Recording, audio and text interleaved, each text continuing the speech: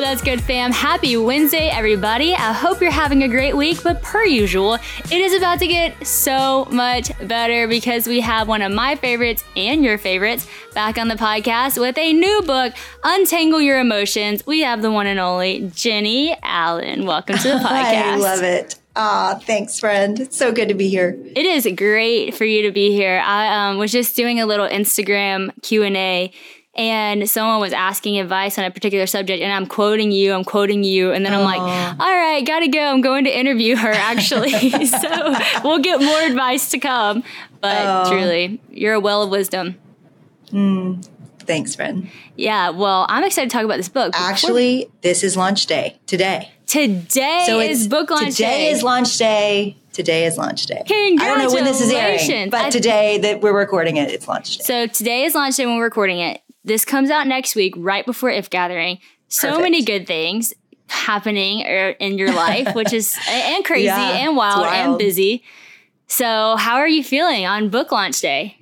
Yeah, it has been such a good day, and I'm so grateful. And it is good that, you know, I feel like I had a good break, and now it's go time, and everything in my life is full steam ahead. But I love it all. I'm really grateful. I'm trying to just enjoy it all and celebrate a little. Yeah, you should. So you should. Well, it's been fun to watch. It's truly like when you got on and you said, I love you so much. I'm like, I love you so much. And it is so fun to watch you thrive. Like I've gotten to hear some of the dreams in your heart, and seeing them come to life is just so beautiful. And even from afar on social media, I've been listening to you on other people's podcasts, and just like seeing you do all this incredible work is awesome. And this book is so needed. So let's just dive in. Jennie, tell us about just the research. You talk about how you research a lot, which is one of the things I love so much about you, and it's why wisdom flows from you.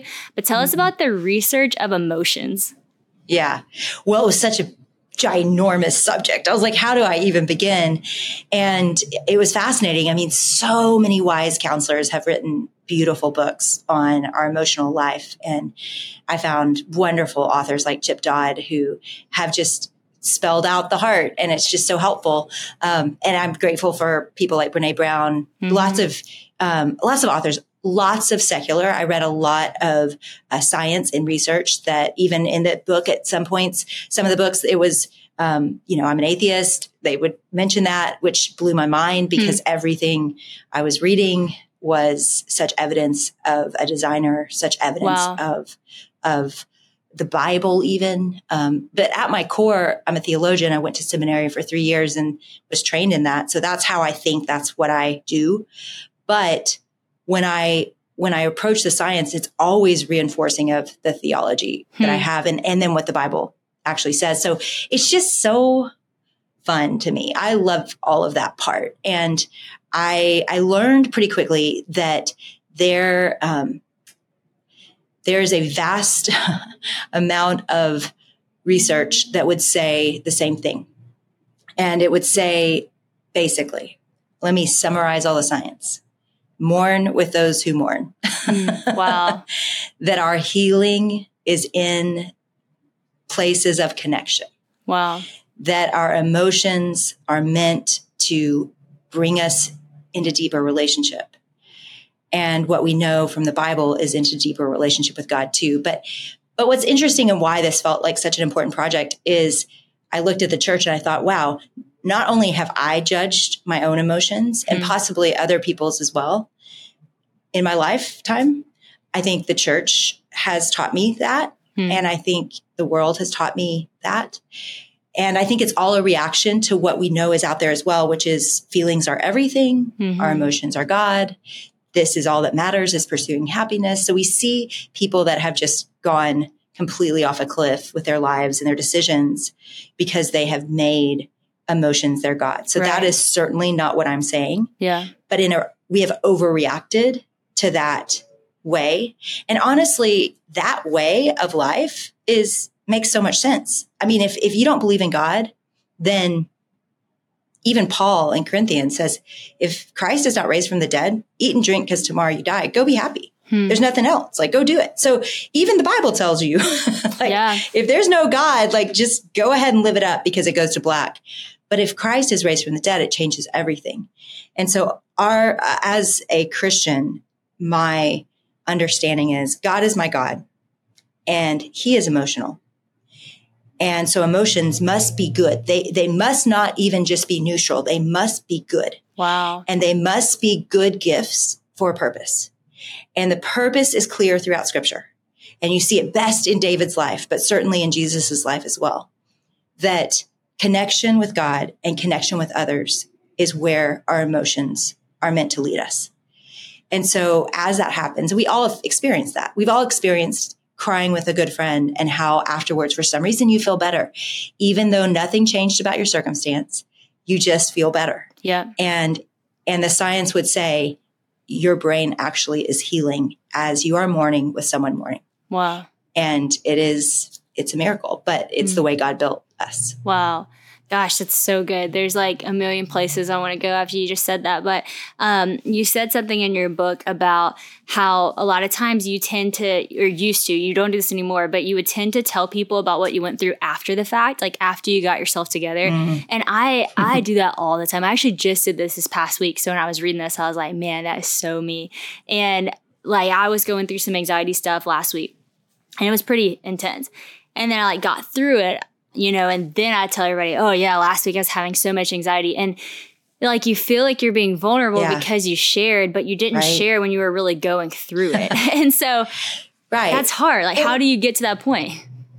Oh, I think that's the hardest part is it's awkward and it's scary and it doesn't always go well. Mm-hmm. And you feel like you can't risk it in the midst of an emotional struggle because you're already kind of teetering on a breakdown and you don't want to make it worse. And so you're like, I don't want to share this and it go terribly wrong. So I have so much compassion for that place because while this is the best and I can convince you of it and show you literally videos of people's brains healing because of sharing struggles with people and finding connection. Mm-hmm. I can say it's just hard oftentimes to receive it. Mm-hmm.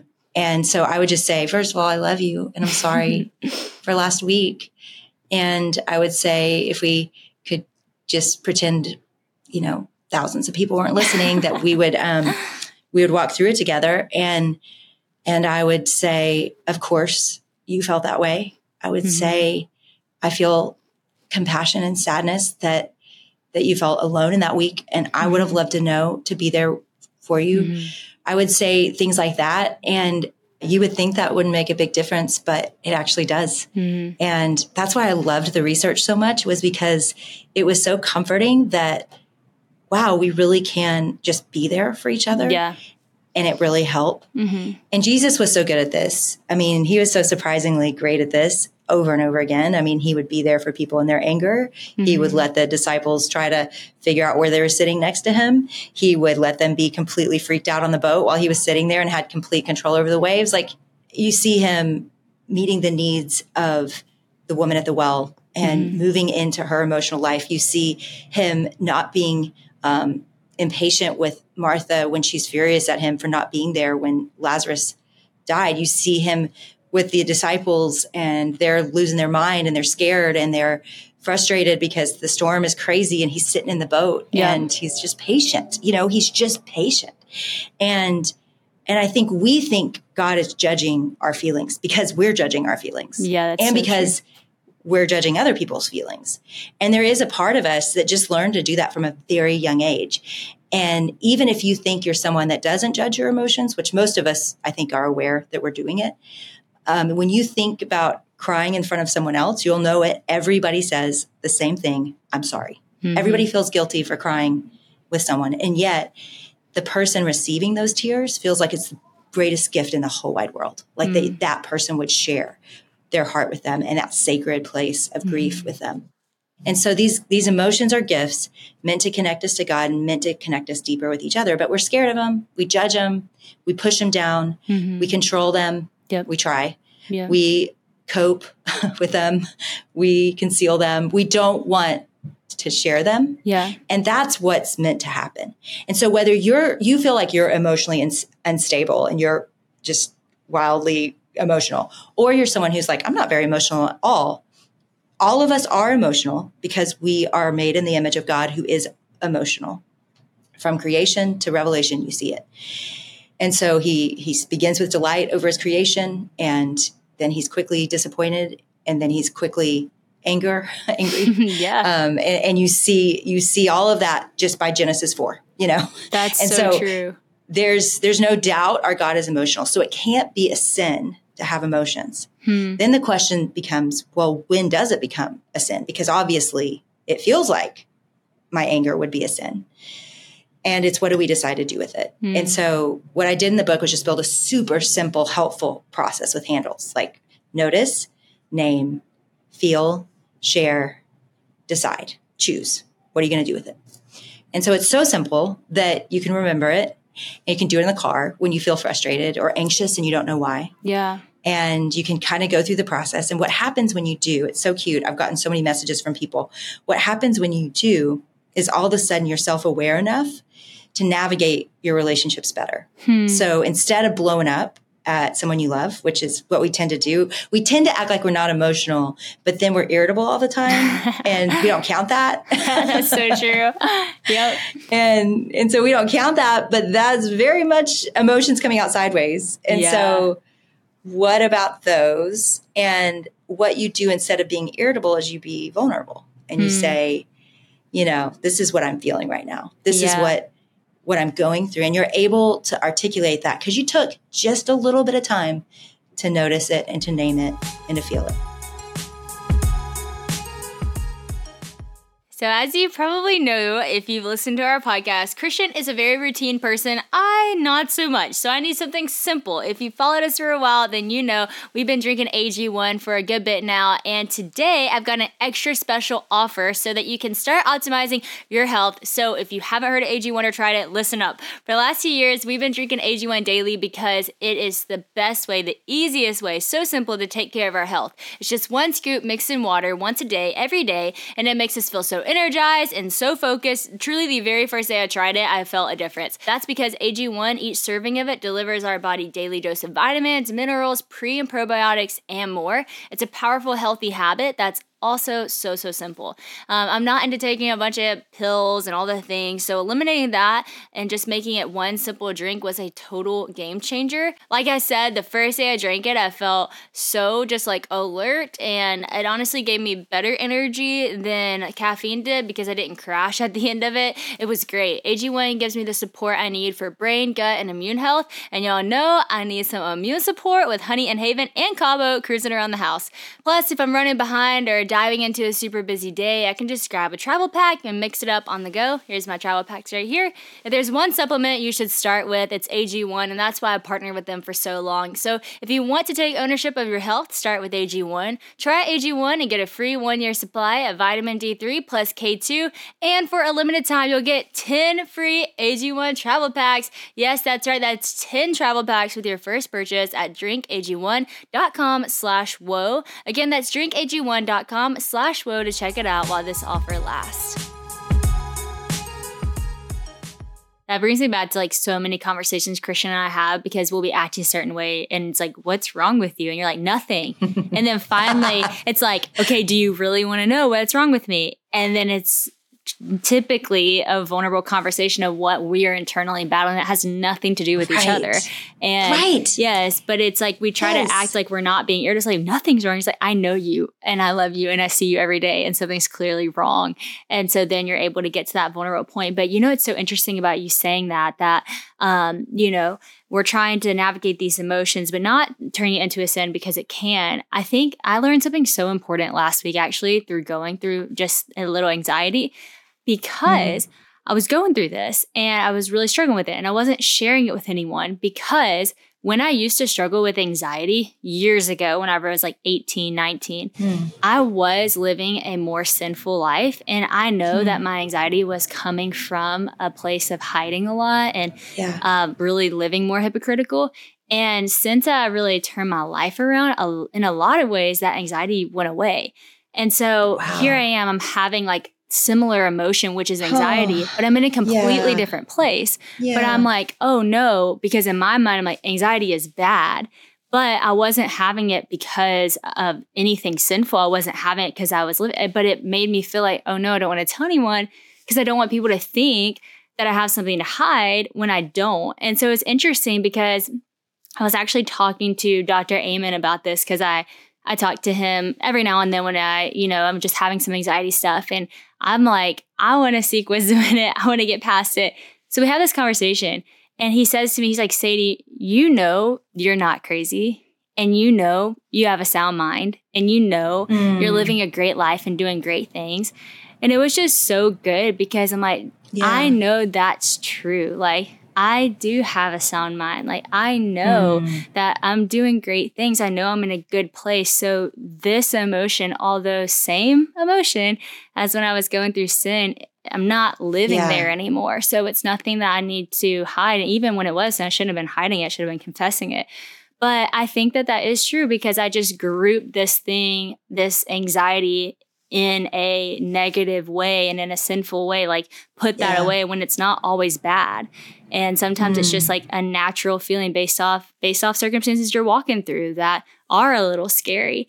And it's okay to talk to people about that. And I don't know, that was like a good revelation for me because I do think sometimes it's like when it comes to anxiety, depression, sometimes we can make it seem like those are always bad things that are out of sin, but it's not always. Sometimes it just happens. And you open up in the book about Zach walking through depression. Can you talk a little bit about just walking with someone you're married to through something like that?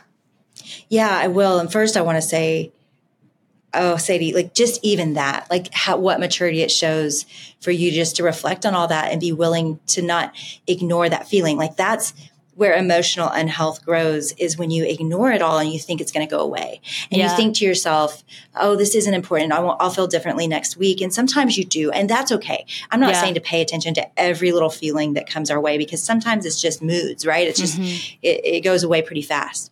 But what you just did by taking that to someone for help and even telling your community, even though it was after the fact, it still was the letting them in, that you're able to go, and what you just modeled for all of us is you're able to say, here's what I was feeling, and here's what I know to be true. And I may have this feeling again, but here's what I'll know to be true. And I won't be so scared next time. Yeah. Because that, and that is like, if there's one gift I hope this does for people, is to give them a break. Like, just emotions don't play fair. They don't play fair. And you're exactly right. You can be completely spun up in anxiety because of your own decisions in sin. That is true. And I put that in the book, and I'm really clear about that. And it is worth self-assessing if you feel like that may be you, because sin leads to sin and death, and following the Spirit leads to life and peace. And that's Romans 8. So we know that there are two roads and one leads to death. And so of course we get anxious and depressed when we're on a road to death. So that is real. And if you have been choosing things that are on that road, there is grace and there is no condemnation for those who are in Christ Jesus. And there is forgiveness because of the blood of Jesus and the sacrifice that he made. So there's that, and you can turn off that road because of the power of God inside of you anytime if you believe in Jesus. So that's real. But then there's my husband and what you felt last week. My husband was a pastor, and outside of just running his body into the ground, and he would say not believing the theology of finiteness, that he can't just do everything, that he didn't rest well and all that. He did not, there was nothing. He dug deep and he was like, is anything I'm doing the reason I'm depressed? Because it was that first one was the dark night of the soul. I was scared for his life. Wow. He was in a really bad place. He had just finished 10 years of pastoring and had handed the church into great hands. He was still a pastor, but the church had merged with the bigger church. And it's like his body just broke and his mind broke and he was gone. I mean, it was like I was living with a shell of a human, like he was just gone. Hardest year of my life. Of course, that wasn't this was, of course, the year before If Gathering, and the first year a book came out. So of course there was probably some spiritual warfare going on around us at that time too. But looking back, everything was broken in our lives. And I really went numb at that point because I didn't know what else to do. My kids needed me. Cooper had just come home from Rwanda. We were surviving. Our church was merging at the time. And so people were disappointed. We were changing things on them. I mean, we didn't have our secure community we'd had. Oh, it was just, I get the EVGVs when I think back to that season and how insanely difficult it was. And because he was just gone, I couldn't fall apart. Like I couldn't. Yeah. And so how I processed that season was to go numb. And that's actually, like in the research, that's actually a gift at times. And I even wrote in the book from the research and knowing what this was like myself, you may get to this point in the book, more than halfway and decide like, I can't do this next part because I'm not in a place to feel my feelings. I can't do this part. I can do it later, but I can't do it now. Because that's a great feature God put in our brains to survive. Navy SEALs use it. Brain surgeons use it. People that just had a loved one die use it. So even that part we can be so compassionate for. Like I'm so compassionate on my, 30-something self that was doing the best she could with 4 kids and a new adopted son and my husband gone basically, but in the house. And so, I think that's the point of all this is just that wherever you are, there's grace, there's compassion. There's a God that is saying, of course you feel that way, kid. Of course you feel that way, baby girl. Like this is hard. Yeah. And when our emotions feel out of control, we've got to remember we're in a world that's very out of control. Mm-hmm. And so when you think back to your 3-year-old self, or maybe you think of your 3-year-old and you're throwing a fit in the, grocery cart and you didn't get what you wanted that day, you have to remember to that 3-year-old, that ice cream was all there was to her day. Like there was no perspective. There was no, you do other good things for me. There was just, you are not giving me what you want, what I want. And then we all know we get punished for that, or we punish our kid for that, but they're confused. I remember Kate used to say, "You're hurting my feelings." I was like, I'm just being a good parent here, you know? But I know what she meant in her little mind, in her little world. She was doing the best she could and letting me know how she felt. And so I do think we are afraid of these emotions, but I think God is way more patient with them than our parents were when we were 3 and they were pinching our leg, Quit acting this way. Yep. That's so funny that you bring that up, because that was going to be my next question, like having a 2.5-year-old and dealing with her emotions. Like, how do I deal with them in a loving way, but also like helping shape and correct whenever I'm like, hey, they don't own you. They don't need to own you, but they also, matter. But also I care. It's so funny that you said that about Kate, because Honey, she always gives back to me what I give to her. So she's so smart. So I always tell her like, Honey, you need to learn ... So the other day I was telling her no for something and she said, Mommy, you need to learn how to say yes.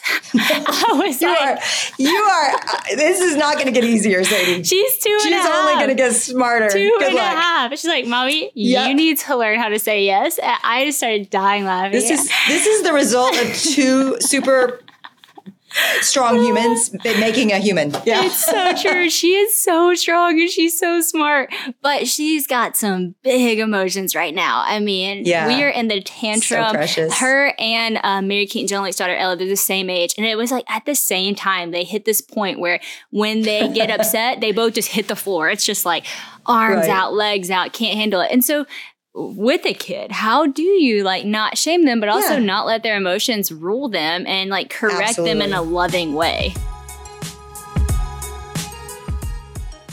Friends, if you've been following along my family's life at all, then you know adoption is near to our hearts. 3 of my siblings are actually adopted, and I cannot imagine my family without my siblings who are adopted. They are just as much fam as my other siblings who are biological, and we love talking about the gift that adoption has been in our family and the importance of foster care and adoption. So I'm so honored to be speaking at the Chosen Conference at Prestonwood Baptist Church in Plano, Texas on Saturday, April the 13th. This conference will focus on things like empowering churches to build their own foster care and adoption ministries, encouraging Christian families to get involved, and equipping families who are already involved in fostering or adopting. This day-long conference will also feature dozens of breakout sessions to address tons of important issues affecting this conversation.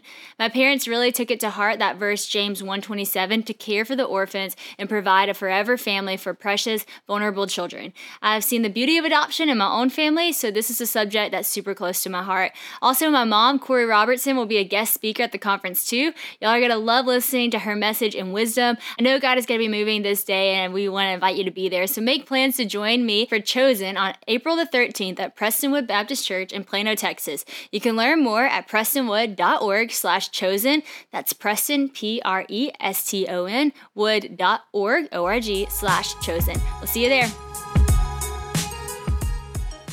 So I like to say this, and granted, I'm a fixer at heart all my life. I've been fixing my kids' problems instead of doing what I'm talking about. So I can't say I've done this their whole lives. Now they ask me to do this. I remember once they were old enough, they would say, I just want you to listen to me. I just want you to not try to fix me, Mom. They would say things like that, but it was like I could not stop. I wanted to fix them.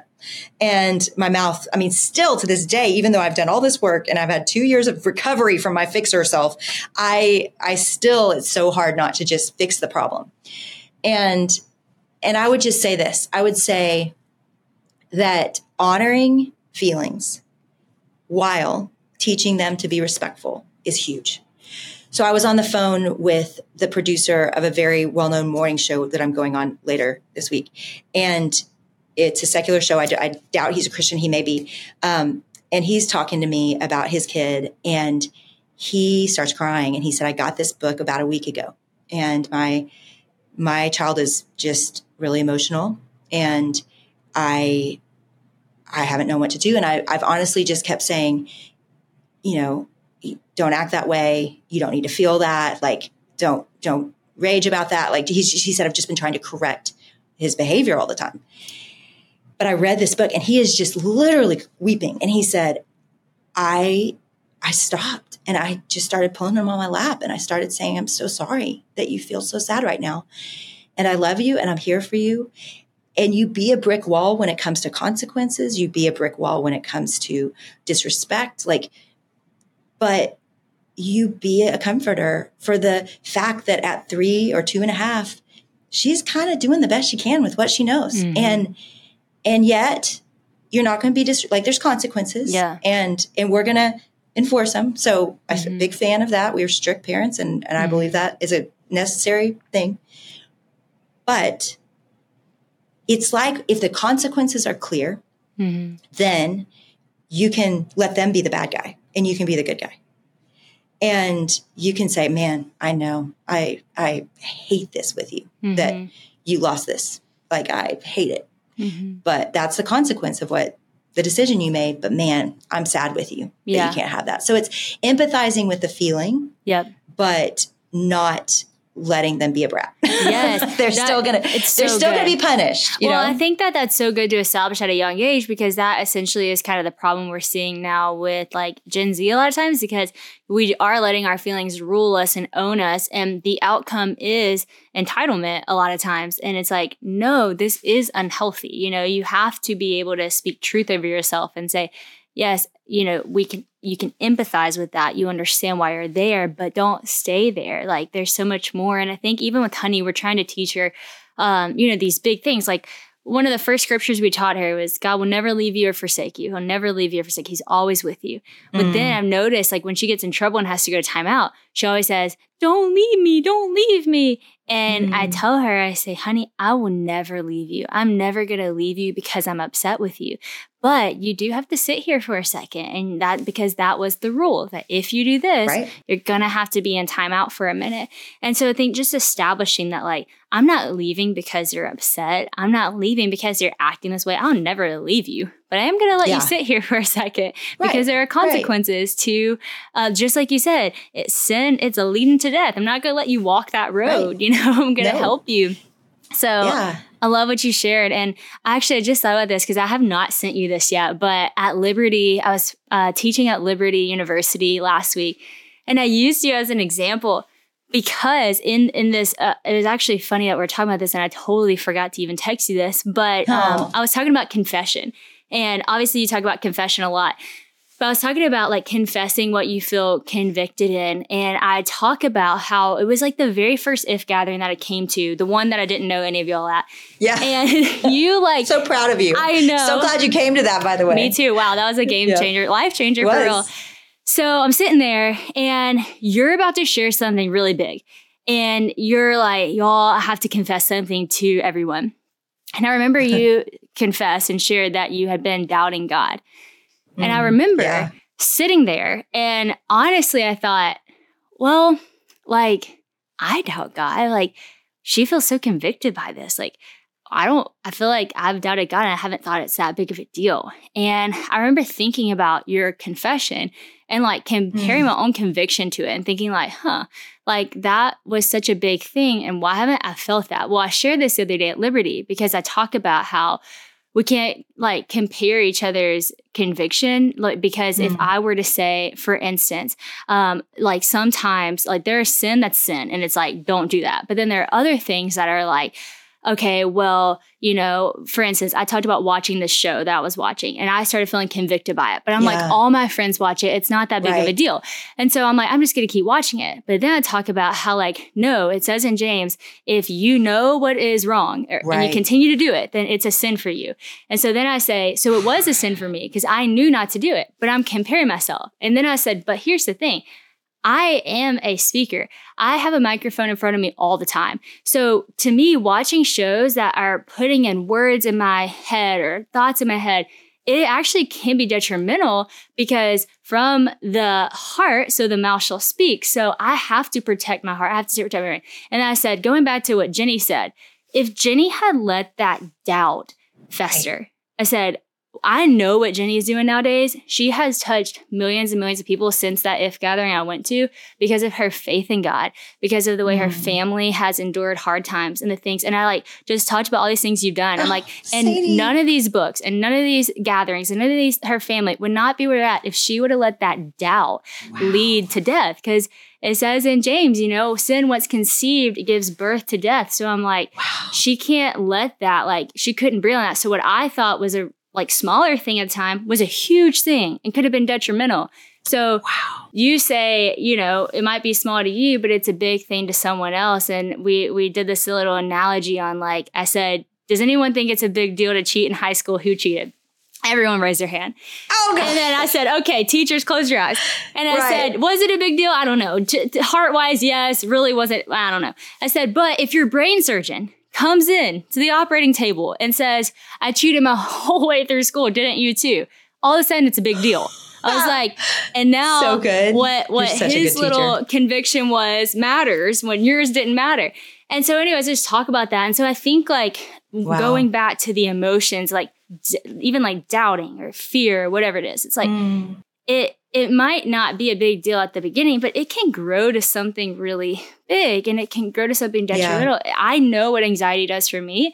At first, it's small, but it leads to big attacks. And so like, I have to get it out until I have to confess. And you are the best teacher I know about the power of confession. And I saw you put this in the book and I've heard you say it on podcasts that actually, like in the brain, things begin to heal as you confess and communicate those things. Like that's insane to me. That's so cool. If you haven't checked it out yet, LO has a new website. It looks amazing. It's the same website, I guess, but a new face to it. It looks so good, so pretty. And Stamps.com actually helps you get all those pretty things into your arms. Stamps.com is here to help you keep your business rolling. Postage prices just increased again, y'all. So thankfully, Stamps.com has the best discounts in the industry, like up to 89% off USPS and UPS rates. They automatically tell you the fastest and cheapest shipping options, which will save you and your team time and money as you navigate all the different options. Plus, Stamps.com seamlessly connects with every major marketplace and shopping cart, which is super helpful.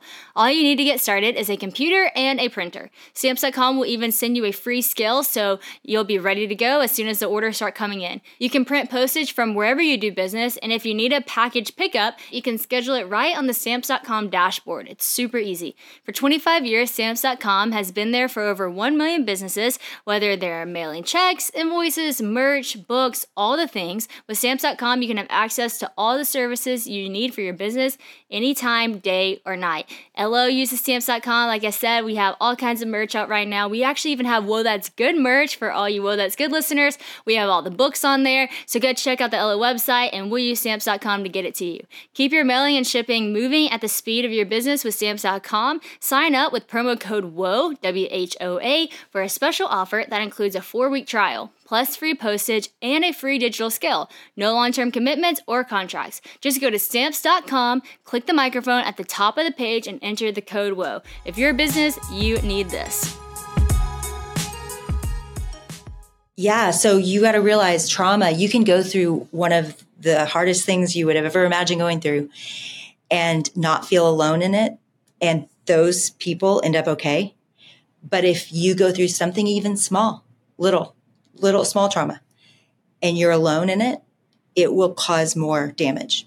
And so it truly is the circumstance that affects us the most, is being alone. So what confession does and why God calls us to it, he calls us to it because he knows healing happens when not only between us and God, when we say it out loud to him, but when we say it out loud to others, all of a sudden you just invited in healing because people get to be the love of Jesus to you if they do it right. Right. Yep. I mean, sometimes it's done wrong and immature people can hurt you.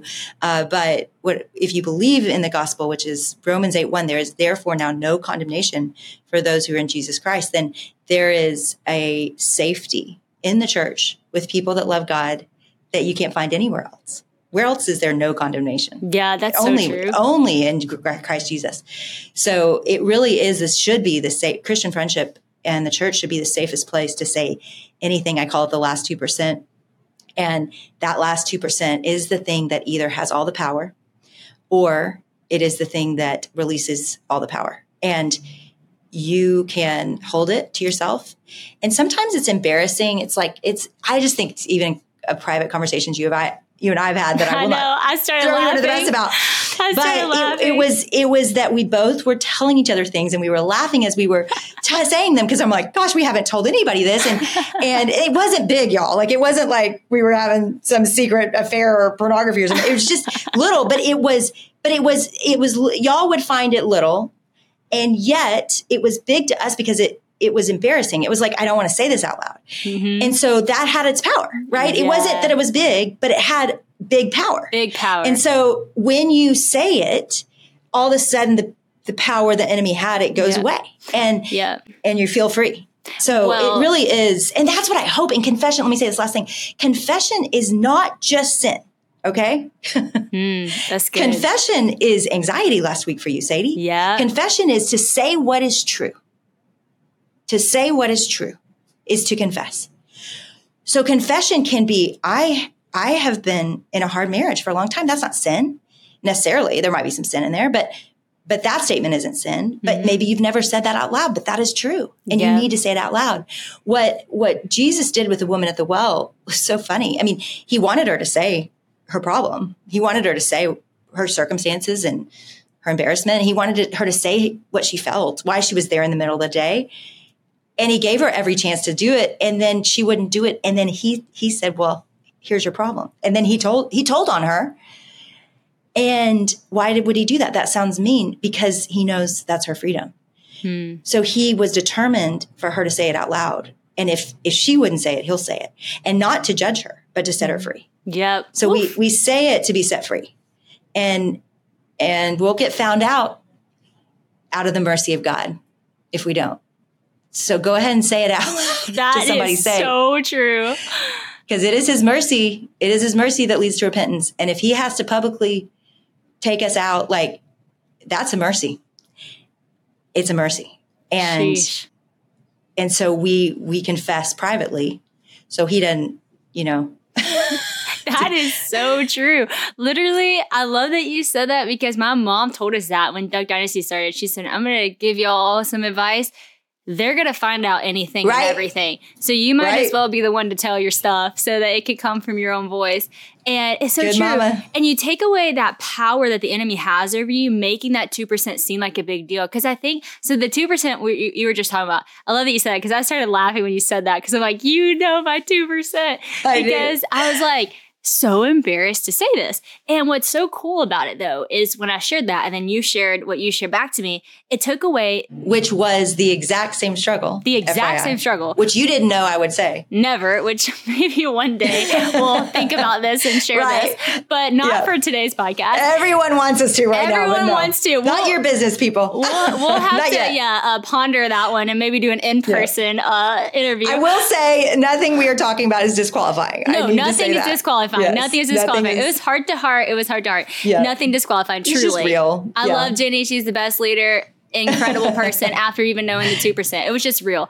But what I want to say too is that it seems so scary and embarrassing because even though it's not a big deal, I think some people put small things as a bigger deal to other people. It's like, oh, well, you're this leader, you're this person. And then you get scared because you're like, well, this isn't a big deal. But if someone finds out or someone thinks that, they're going to be like, what the heck? Like, you think that or you struggle with that? And so it's really hard. But when you confess, it's really not to shame you. It's really not to judge you. It really is to set you free. That conversation we had set me free. It really does. And now I have learned to love confession truly, like not in a weird way, but again, just speaking what is true, because I'm like, if I get it out now, it's like nothing, you know, I mean, yes, it takes vulnerability. Yes, it takes bravery. Yes, it's still hard. But at the same time, I've seen the consequences of not, and that is so much harder. And so, man, I love it. Well, this is so good. Last question. I'm teeing you up for a win because I love how you talk about this.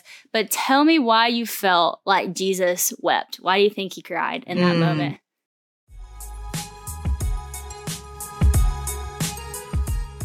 Spring is a great time to start something new, right? So whether it's cleaning or a new hobby or a new audiobook, a good story is always a great way to start a new journey, and Audible has all that you need. I come from a family of great storytellers, so I know Audible is the home of storytelling, which is where I want to be. Audible lets you enjoy all your favorite audio entertainment together in one app. There's always something new to discover, or you can rediscover some of your old favorites. Audible has an incredible selection of audiobooks from every genre, like bestsellers, new releases, memoirs, mysteries and thrillers, business, and more. It is the destination for mind-blowing entertainment with selections of mystery and thrillers that will keep your heart racing. And with next listen recommendations, there's always something irresistible at your fingertips. Plus, members get full access to a huge and growing selection of included audiobooks and Audible originals and even podcasts like Well, That's Good. So you can download them or stream them anytime, anywhere. Audible members can also pick one title each month to keep from the entire catalog, which is some serious benefits, y'all. The newly included selection of titles makes your Audible membership even more valuable and gives you the chance to discover your next favorite thing. With thousands of titles available, you're definitely going to find something that you love all in one convenient app. So I know some of you are into, thrillers, crime, mystery, and I gotta be honest, that's not really been my thing. So I told Bella, okay, Bella, tell me what I could listen to that wouldn't scare me, but I would be into it. And she told me about this title called The Last Thing He Told Me by Laura Dave. And so I started it and John Luke loved it too. And so I'm just now on the cusp of it. And y'all, let me tell you, it is very entertaining. You do want to listen to see what happened next. So if y'all are into that, Audible is a great place to find those too. New members can try Audible now for free for 30 days. Visit audible.com/WOA or just text WOA to 500-500. That's Audible, AUDIBLE.com/WOA or text WOA to 500-500 to try Audible for free for 30 days.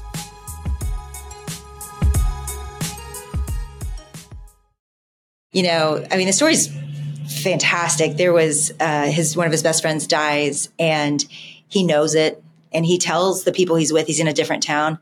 Lazarus just fell asleep and I'm going to go wake him up in 3 days. And so he says that. And so we know he knows he's going to heal him. Right. And so then they wait. They don't even go back yet. So now Lazarus has been dead 3 days. So he walks into the town of his best friends, Martha, Mary, and Lazarus. And Martha's ticked and lets him have it, just yells at him. And he's patient with her. And then Mary comes and hears he's coming and runs out and falls at his feet and is weeping. And it says that Jesus was moved with compassion toward Mary and those that were crying nearby, like all the people crying. And then it says, take me to him. And then it says the famous two words, the shortest verse in the Bible, Jesus wept. Now, why this mattered so much to me is because I was a fixer. And I always thought that if I could fix my kid's problem or fix my problem or fix my friend's problem, that would help. I would be a helper and that would solve it and they wouldn't be in pain anymore. And I wasn't comfortable with sadness and anger and fear. And I judged my own, so I judged other people's, which is what we do. And so, you know, as I studied all this, I was so convicted because I was like, God, like I hadn't ever realized like he already knew what he was going to do. He knew he was about to heal him. And he should have walked in and been like, don't be mad. Don't be sad. Like, I got this. I'll fix this. You're good. Let's solve the problem. Watch this, you know? Yeah. I wouldn't be like, that's how I'd roll. I'd be like, watch this go down. I couldn't wait. I'd be like, well, watch my power over death, you know? And I'd be preaching. I'd be like, God has got this, y'all. This is going to be all of you one day. Like, I would have had a great sermon. And he weeps. And it's the most, I mean, it makes me cry because I'm so bad at this and I'm so convicted by it, but it's the most confounding thing until you understand how healing happens, until you see videos, which I've seen of neural pathways, like finding each other again and healing, like this is possible. And he knows that the problem in the room is not just that the situation is bad, because Lazarus will die again one day. They will all die again too. He knows that the hardest part is what they feel in that moment. It's not that the circumstance is broken. He can fix that. It's that the weeping, the disappointment they feel toward him, the anger they feel toward him, like he sits with all of it and he absorbs it and he feels it too. He had all perspective and knowledge. He knew right where heaven was and where we would all go and how it would be okay one day. He knows, you know, but that's what we do. We tend to think we don't have enough faith and that's why we're sad, or we don't have enough faith and that's why we're anxious, or we don't have enough faith and that's why we're angry.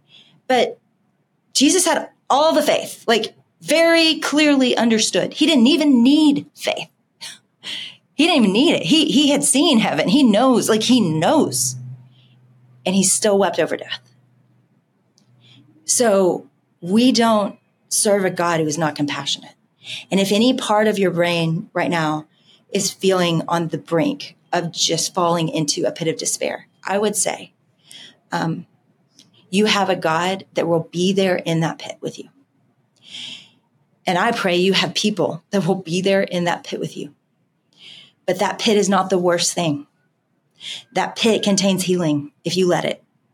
If you actually reach for God in the pit, if you let other people help you in the pit, like the best relationships will come from it. Your deepest moments with Jesus will come from it. It is not the worst thing to be sad. It is not the worst thing to be scared. Jesus was even scared in the Garden of Gethsemane. The Greek word is translated fear and anxiety.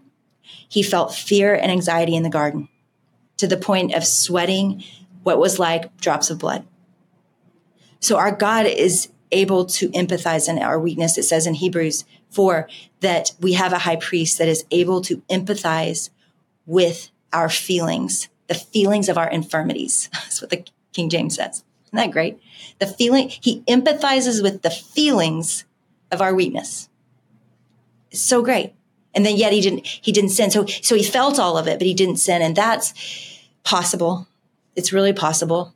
And I think it's the way that we make it through this generation where emotions are running wild everywhere and it feels like they have all the control. God is in control. However, our emotions are a gift and we can hold that tension, especially if we bring them all to him and we confess them to the people that love us. Healing happens. And then there's times that we just need help. And I need to make this point too. Some of you would say the waves aren't hitting you, your ankles, you're not waist deep. You're all the way out at the ocean and you're sinking and you need help. And I would just say to you that are struggling with suicidal ideation, that are struggling with depression over months, possibly even years, You need help. Like, that is real. And there are times we cannot rescue ourselves, and God puts people in our lives to help us navigate seasons like that. My husband needed medicine. My husband needed counseling. My husband needed help, and he got it and he healed. And that stronghold of depression no longer defines his life, although it has revisited a few times, no longer defines his life. And that is because he has felt what he feels, taken it to God and taken it to other people and allowed people to help him. And so our weakness is not the problem. It's, are we isolated? Are we scared to share it? And so I love that we talked about confession in this podcast, because it really is, that's the first step. It is. Wow, Jennie, it's truly brilliant. It's so good. It's such a gift to the world that you wrote this book and did the research that you did. Everything you've said, I've been leaning in, listening, taking my own advice and wisdom, and looking at areas of my life that I can apply these things. And as a mom, apply these things to how I parent Honey and Haven. As a wife, how I apply these things to my marriage. As just a human, how I apply these things to my own mind and emotions and truth. And it's just so good. I mean, sitting here, I'm like, truly, of all 200 something plus podcasts I've done, top 5 right here. I've learned so much. I've learned so much. I love you. Yeah. I'm grateful for you. And thank you. If you're listening to this, there's so much more in this book. I had like notes to actually stop and read, but then it just was fun to talk. So go get this book, read this book. It was out the day that we recorded, so it's definitely out now. Jennie, you're awesome. I love you, friend. Thank you for this. I love you. It's great.